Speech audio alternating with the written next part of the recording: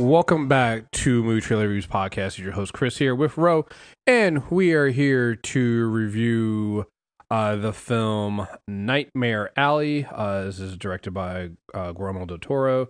An ambitious carny with a talent for manipulating people with a few well-chosen words hooks up with a female psychiatrist who is even more dangerous than he is.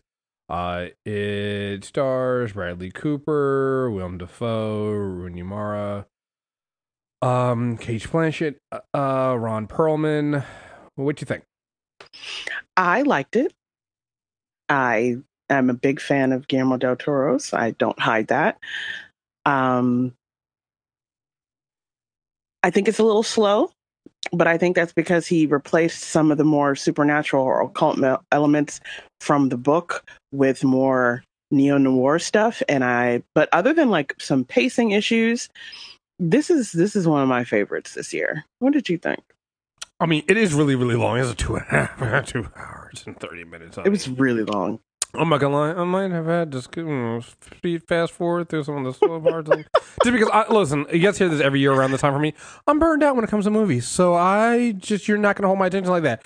I will say this, for a Del Toro film, it's actually more normal than I expect for him.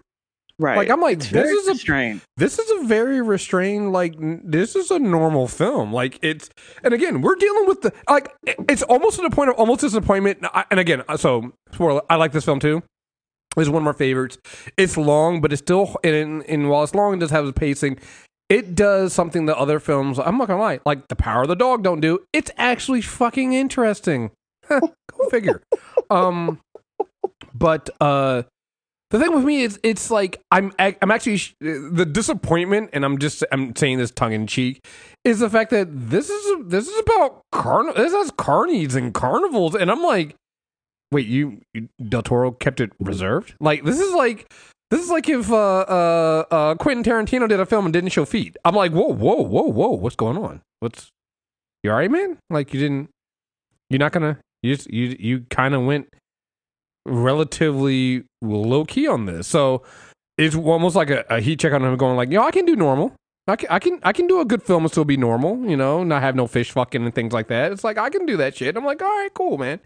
I hate you so much. I hate you. Am I lying though? You're not lying, but doesn't mean I don't hate you when you say these things out loud. Just saying. It's like, he won an Oscar for fish fucking, and and it's a good fucking film. It's a good fucking film. It's a good fucking film. Like, I like that fucking film. It was my favorite film that year too.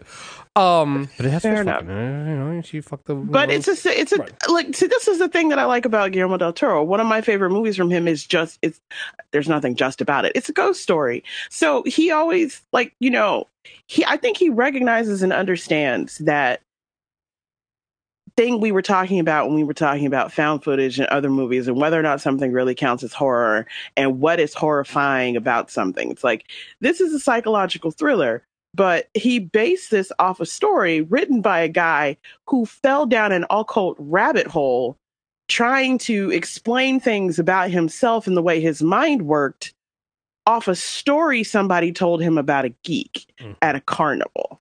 Mm-hmm. And for him to go from the way that the story is arranged to getting it into this not completely perfect, but really kind of gorgeous neo-noir mold, and to put together this kind of ensemble to bring this story to life.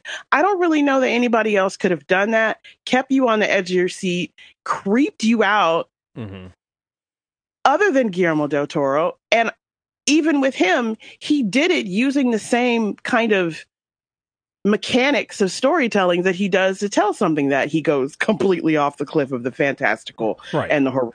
Well, and I think, again, to me, this is just a reminder that he's a good ass director. Right. Because and also that there's, like you said, and also, he can do a screenplay too, because this is also, like you said, I mean, pacing stuff aside and things like that, and it's a little slow, but I also think that when you do, so crime slash drama slash thrillers, and especially all three of that together, I feel like those do tend to be longer films, because you have to really set you got to set everything up. right? And again, a little bit of pacing things here aside, and I think they're relatively small. You probably still needed close to this time. You could have maybe shaved off 10 minutes or here and there, but you probably needed this full time to paint the full picture and tell the full story of what you're doing here and really let it set in, because this is one of those stories that does end up coming back full circle and going back to the things that you saw at the beginning and some of the discussions that were had up at the beginning of the film. And when you get to the end, they really drive. They really do drive home, and I think it also works really well with Bradley Cooper and Kate. They were really well together. Bradley Cooper reminding everybody that he basically stole Colin Farrell's thunder, and that's just what it is. Like that's his job now. You just gotta really. I mean, come on. They both came in around the same time. Colin Farrell was making a run, and then Bradley Cooper came in with them eyes and said, I'm going to do this stuff. And then, we know what Bradley Cooper's done since then. So. Don't stop it. First of all, I refuse to allow you to let me force me to even choose between the two of them, because I guess for me, we've already chosen. We've already done it. We've already done it. I don't care what y'all are doing. For me, they've never really been in the same lane, but I do understand what you're saying. He had just a little bit more clean cut to his edgy. So when they needed to go to somebody in that direction, who also, could keep his unhinged only on screen, they went with Bradley Cooper. But I think for me, it was less about Bradley Cooper than it was the women in the movie. I think this movie lives and dies by the way that they divided the movie in the first half and the second half. I feel that it's got more Crimson Peak vibes than it does Shape of Water vibes, and that may be the other thing that throws people off, because I don't think people have yet to adequately appreciate what he did in Crimson Peak, and I will fight you about that. But I feel like he brought all the things that he does that are technically impressive and that are really, really stunning, and he kind of made them a little messier, murkier, muddier, and grittier, and he put them together with a story in a way that people don't really anticipate. And I thought Bradley Cooper was fine as Stanton Carlisle, but I didn't think he was as extraordinary as some other folks, like maybe yourself, are painting him to be. Oh, no. Don't get me wrong. No. Like, I like Bradley Cooper in this, I think, too. But you were absolutely right that the women do outshine him, but I also think that's part of that's also part of what makes this movie work. Right. It's absolutely what makes this movie work, because the character is a poser, and everything that he's gotten, he got from someone else, and he's never listened to the voices in his ear that are women that are kind of steering him in the ways or warning him about things. He kind of overlooks them because he's got that blind spot. And for me, that story arc right there saves this movie for any of the flaws that it has. Like, so when the pacing got really murky, I started paying attention to some of the smaller details that were happening in the story, especially with the storyline around Rooney Mara, or at the very beginning with Toni Collette. And I know everybody gets hung up on the one scene that Toni Collette is in, but for real, y'all, pay attention to what else is happening there, because that's far more important. But there's a certain melding of like naivety and this need to be seen, right, in different ways, and it's perfect for that to be in a carnival. No,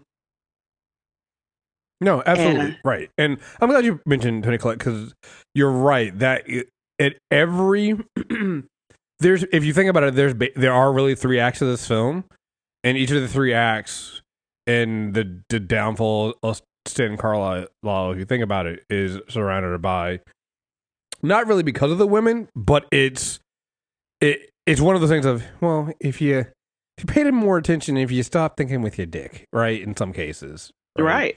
Because each of those women give him something, and his, he's if he listened to Molly a little bit more, right, maybe he doesn't go down the path that he goes. Or even if he had listened to Xena.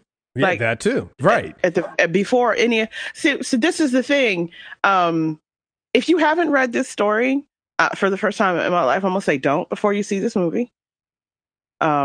because the arrangement of how they tell the story in the book kind of gives away some of the tells from the movie. And that would just be really sad because he did design this like it's a noir. And you need those beats to really, really hold on to the parts that he decided to adapt from the book.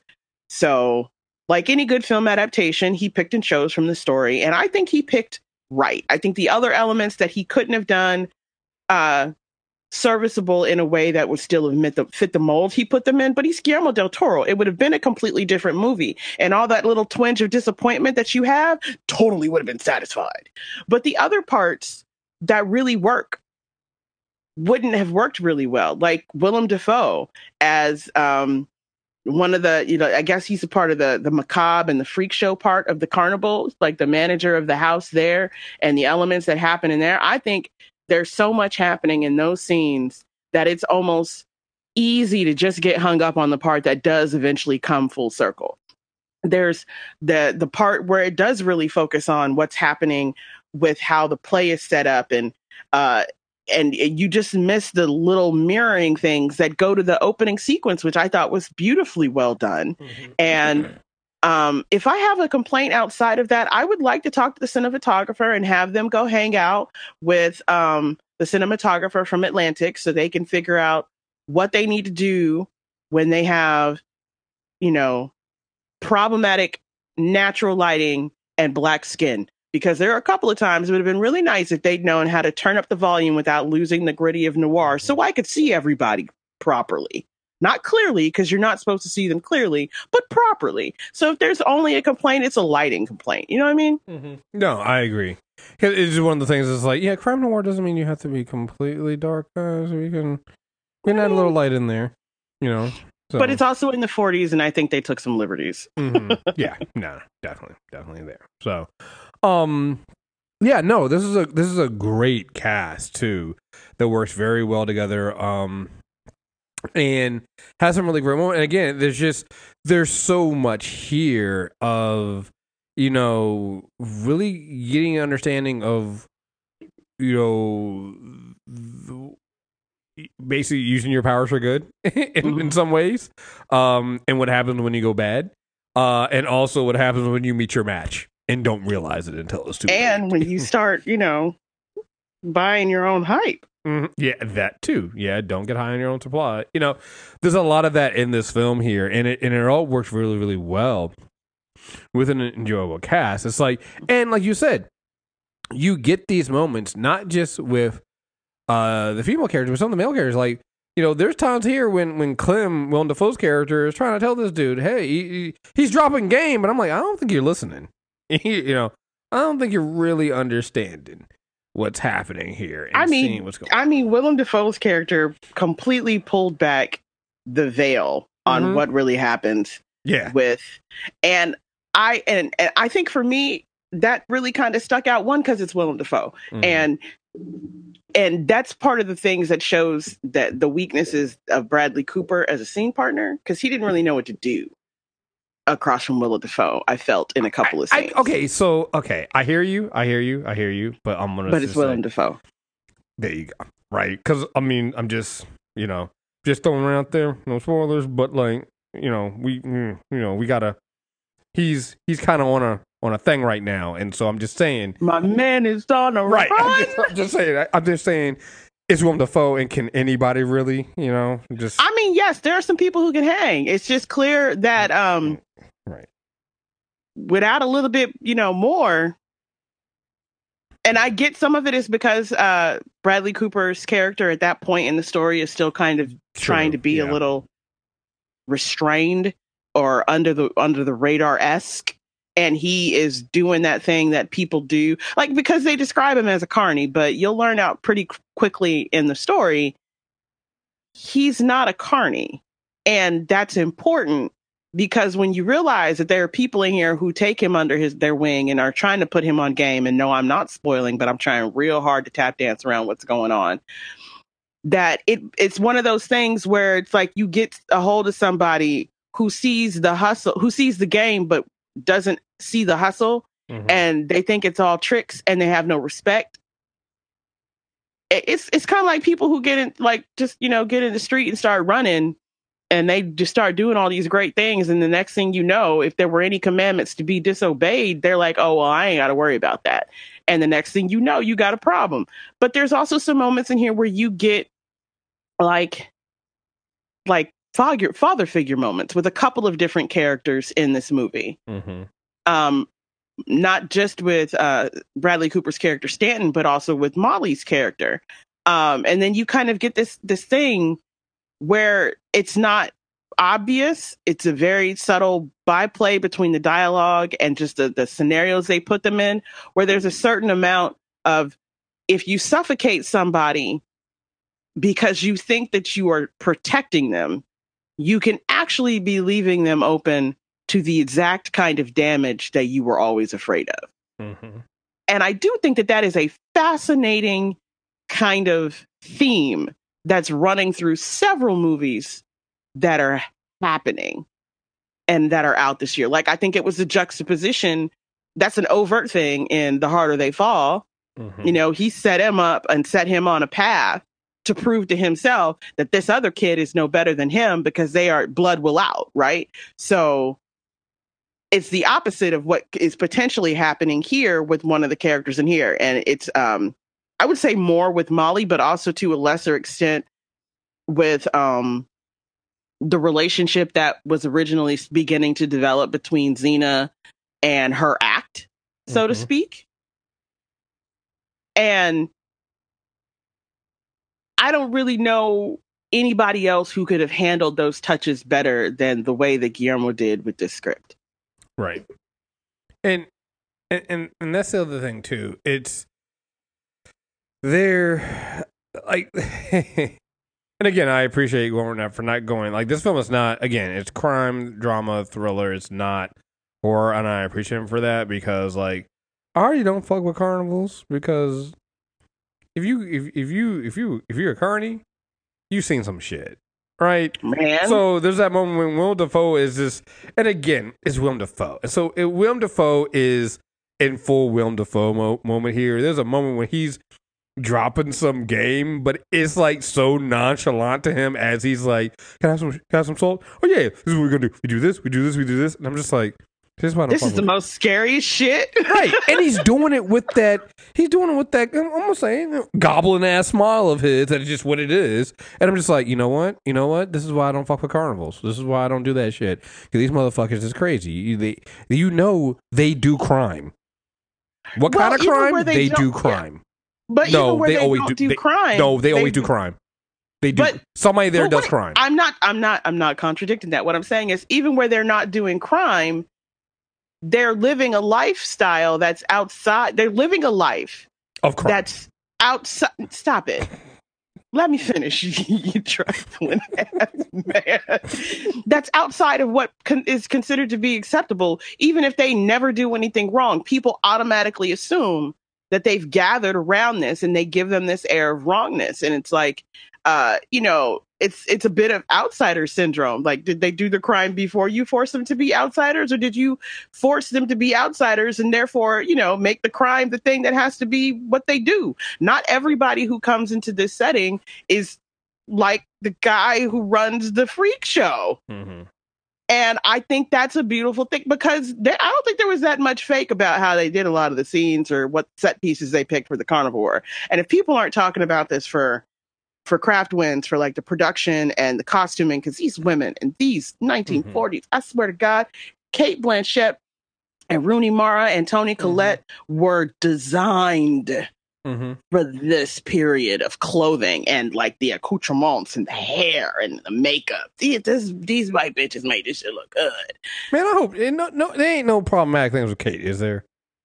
Cate Blanchett? Yeah. Is she problematic? Oh, she doesn't. Not that I know of. Okay, and if she is, y'all can keep that to yourself till you die. Leave me one. Right. Keep that shit. Because she used to be like towering over motherfuckers. Between this and everything else, you guys just keep fucking. Yeah, when you see Kate show up, Kate showing up as one of the people now. I look at her. She's like, she's up to some shit. Don't fuck with her.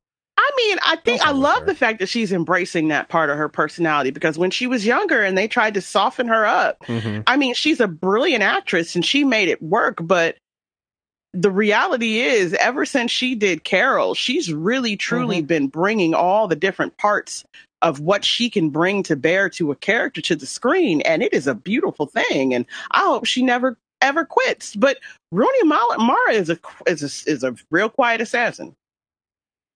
She does more with a turn of a shoulder and some jacked up body language and a single tear down the cheek. And a lot of like the way that she plays Ingenue is fantastic. And Toni Collette is Toni Collette. And if you haven't watched Toni Collette being Toni Collette, I don't know what you're doing with your life.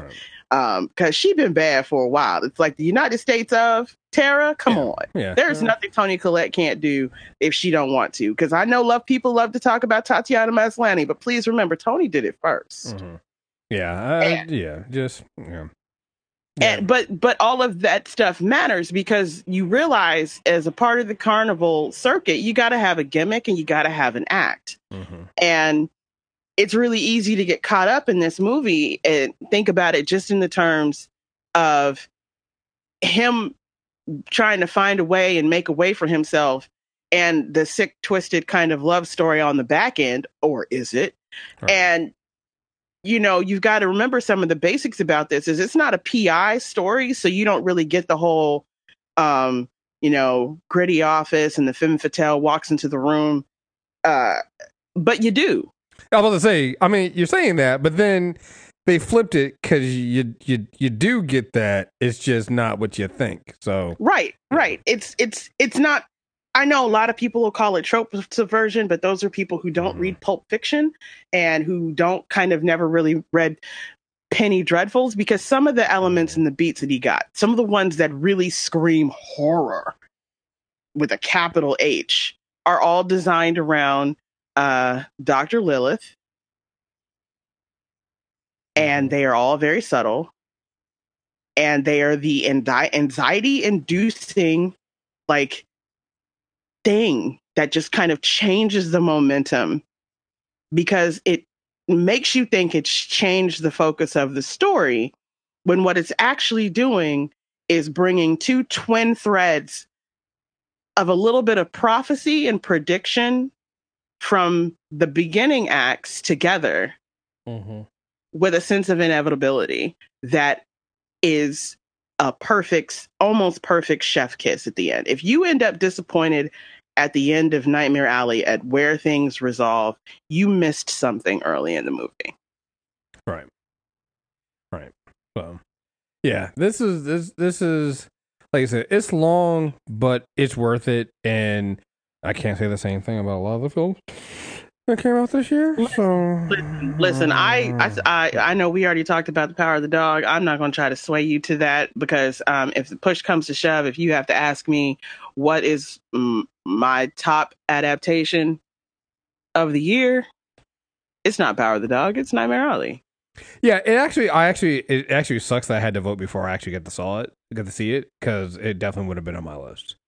I mean, unfortunately, you could have just listened to me and it did what I said. But I understand. I'm not gonna lie. I now understand why people just vote for shit without even seeing it. So there's that now. But I try not to do that shit. But yes. I did see it. You could have listened to me. I wouldn't steer you wrong.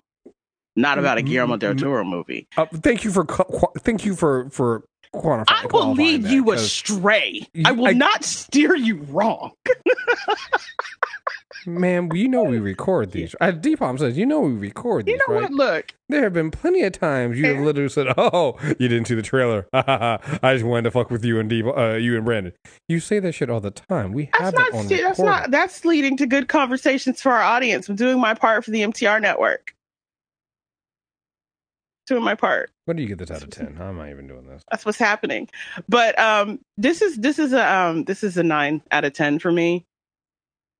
9 out of 10 reasons why I don't go into the geek house at the carnival. 9 out of 10 reasons why I don't tell people my full name when I'm at the carnival, and 9 out of 10 reasons why I don't need to win no games ever I don't at the carnival. fuck with the circus or the carnival. Those are two things because them people have seen and done some shit. I don't care. I don't go, oh, that's a stereotype. You should... Fuck it. Okay. Right. And I'm going to tell you right now, do not sleep on David Strahan's performance in this movie. Yeah, I'm just not... Oh, it's 9 out of 10 reasons why I don't really mess with the occult as well. Just as, you know, 9 out of 10 reasons why I don't be fucking with psychiatrists and psychologists too heavy unless it's like actual work. Yeah, no, this is just one of those things. Do not deal with this shit. So, we're not doing this. We're not doing this. So, but yeah, and I give it an 8. So to me, I really enjoy this. This is again long, has some patience in it, not perfect, but definitely enjoyable and definitely worth waiting for. So yeah, checking out. So yeah, I mean, if you out here risking it all for a movie. No, there aren't that many movies that I would even listen. Omicron's out there. We all know if you're gonna risk, if you risking it, and a lot of people are risking it. Because my girlfriend said she works by a theater and she sees people risking. You're gonna risk it for that No Way Home. All right, listen. If they come to the same, listen. If you're gonna risk catching that COVID, catching that vid, Spider-Man. No Way Home. Come on, guys. Come on. Let's. Listen. I like this movie. No, you didn't even let me finish what I was going to say. Because what I was going to say is, if you out here risking it all for a movie, do it for Spider-Man. Okay. I wasn't going to say it for this. This is a great movie. It's a fantastic movie. But I'm not going to lie. As much as I love cinema, I am never going to be someone who sits in a privileged, obnoxious place and fails to recognize that a lot of people can't afford to change or budget out the movie to go to a movie, and you shouldn't miss out. This movie is great, but it'll be great at home. No Way Home, double, triple, max up, whatever you got to do. We're not talking about that, but you got to risk. You got to don't eat in the movie theater. Don't uncover your mouth. Wash your hands. But if you're gonna risk it, it's gonna be worth it. It'd be worth going to see. I don't know if it's worth risking anything. But again, I have the privilege of not having to go see movies with the public if I go. Yeah. I mean, I'm speaking from a place of privilege here, but anyway, so. But yeah, no, I mean, almost everything about Nightmare. I will say, the reason this movie is an 8 instead of a 9 for me is because I absolutely love what they did with the sound and the score. So that kind of, I do recognize that is also based on the fact that I have had a very, very, very, very, very, very anachronistic or hostile relationship with sound engineering and sound scoring all year. So I do understand I'm giving them a little bit of an extra kick. But at this point, I'm going to start acknowledging when I'm not pissed at the sound engineering and the scoring and what's the volume you gave on the damn dialogue. Yeah. Have you been having that problem this year? What with the? Oh, yeah. I've been. Yeah. So yeah, it's getting a mention, and it's now getting calculated into my score. And Nightmare Alley, even in the movie theater and at my house, I did not have any problems.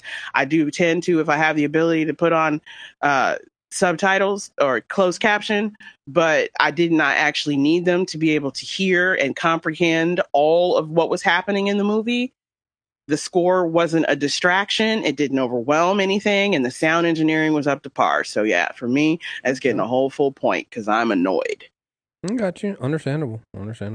So, all right. Well, make sure you subscribe. Movie trailer reviews. Obviously, we have some more stuff coming out. We're obviously going to be talking about that No Way Home. So we're gonna do that. We're also going to be reviewing Matrix. What's the name of this Matrix? Matrix Resurrections. They wanted me to go to the theater for this. Come on, motherfucker! It comes on HBO Max next week, so we'll be talking about that next week. So yeah, we're doing that. And they wanted me to go to the theater for a public screening. That's what I'm saying. It was like, wait, you with the public for this? Nigga, no, man. Wait, are you out of your goddamn? Yeah, they didn't lost their damn mind. I was like, you're high. Mm-hmm. Yeah, I love myself. Yeah, they lost their mind. So, and then we have plenty of other movies that we watched and that we need to be talking about as well. There's also some, I haven't put them up yet, but we did do recordings for King Richard and Power of the Dog. So just check; they'll be on premium. So just stay tuned. We got more stuff coming out there. So yeah, just stay tuned. So we back in the mix. Yep. I like it. Until next time, we are out of here. Peace.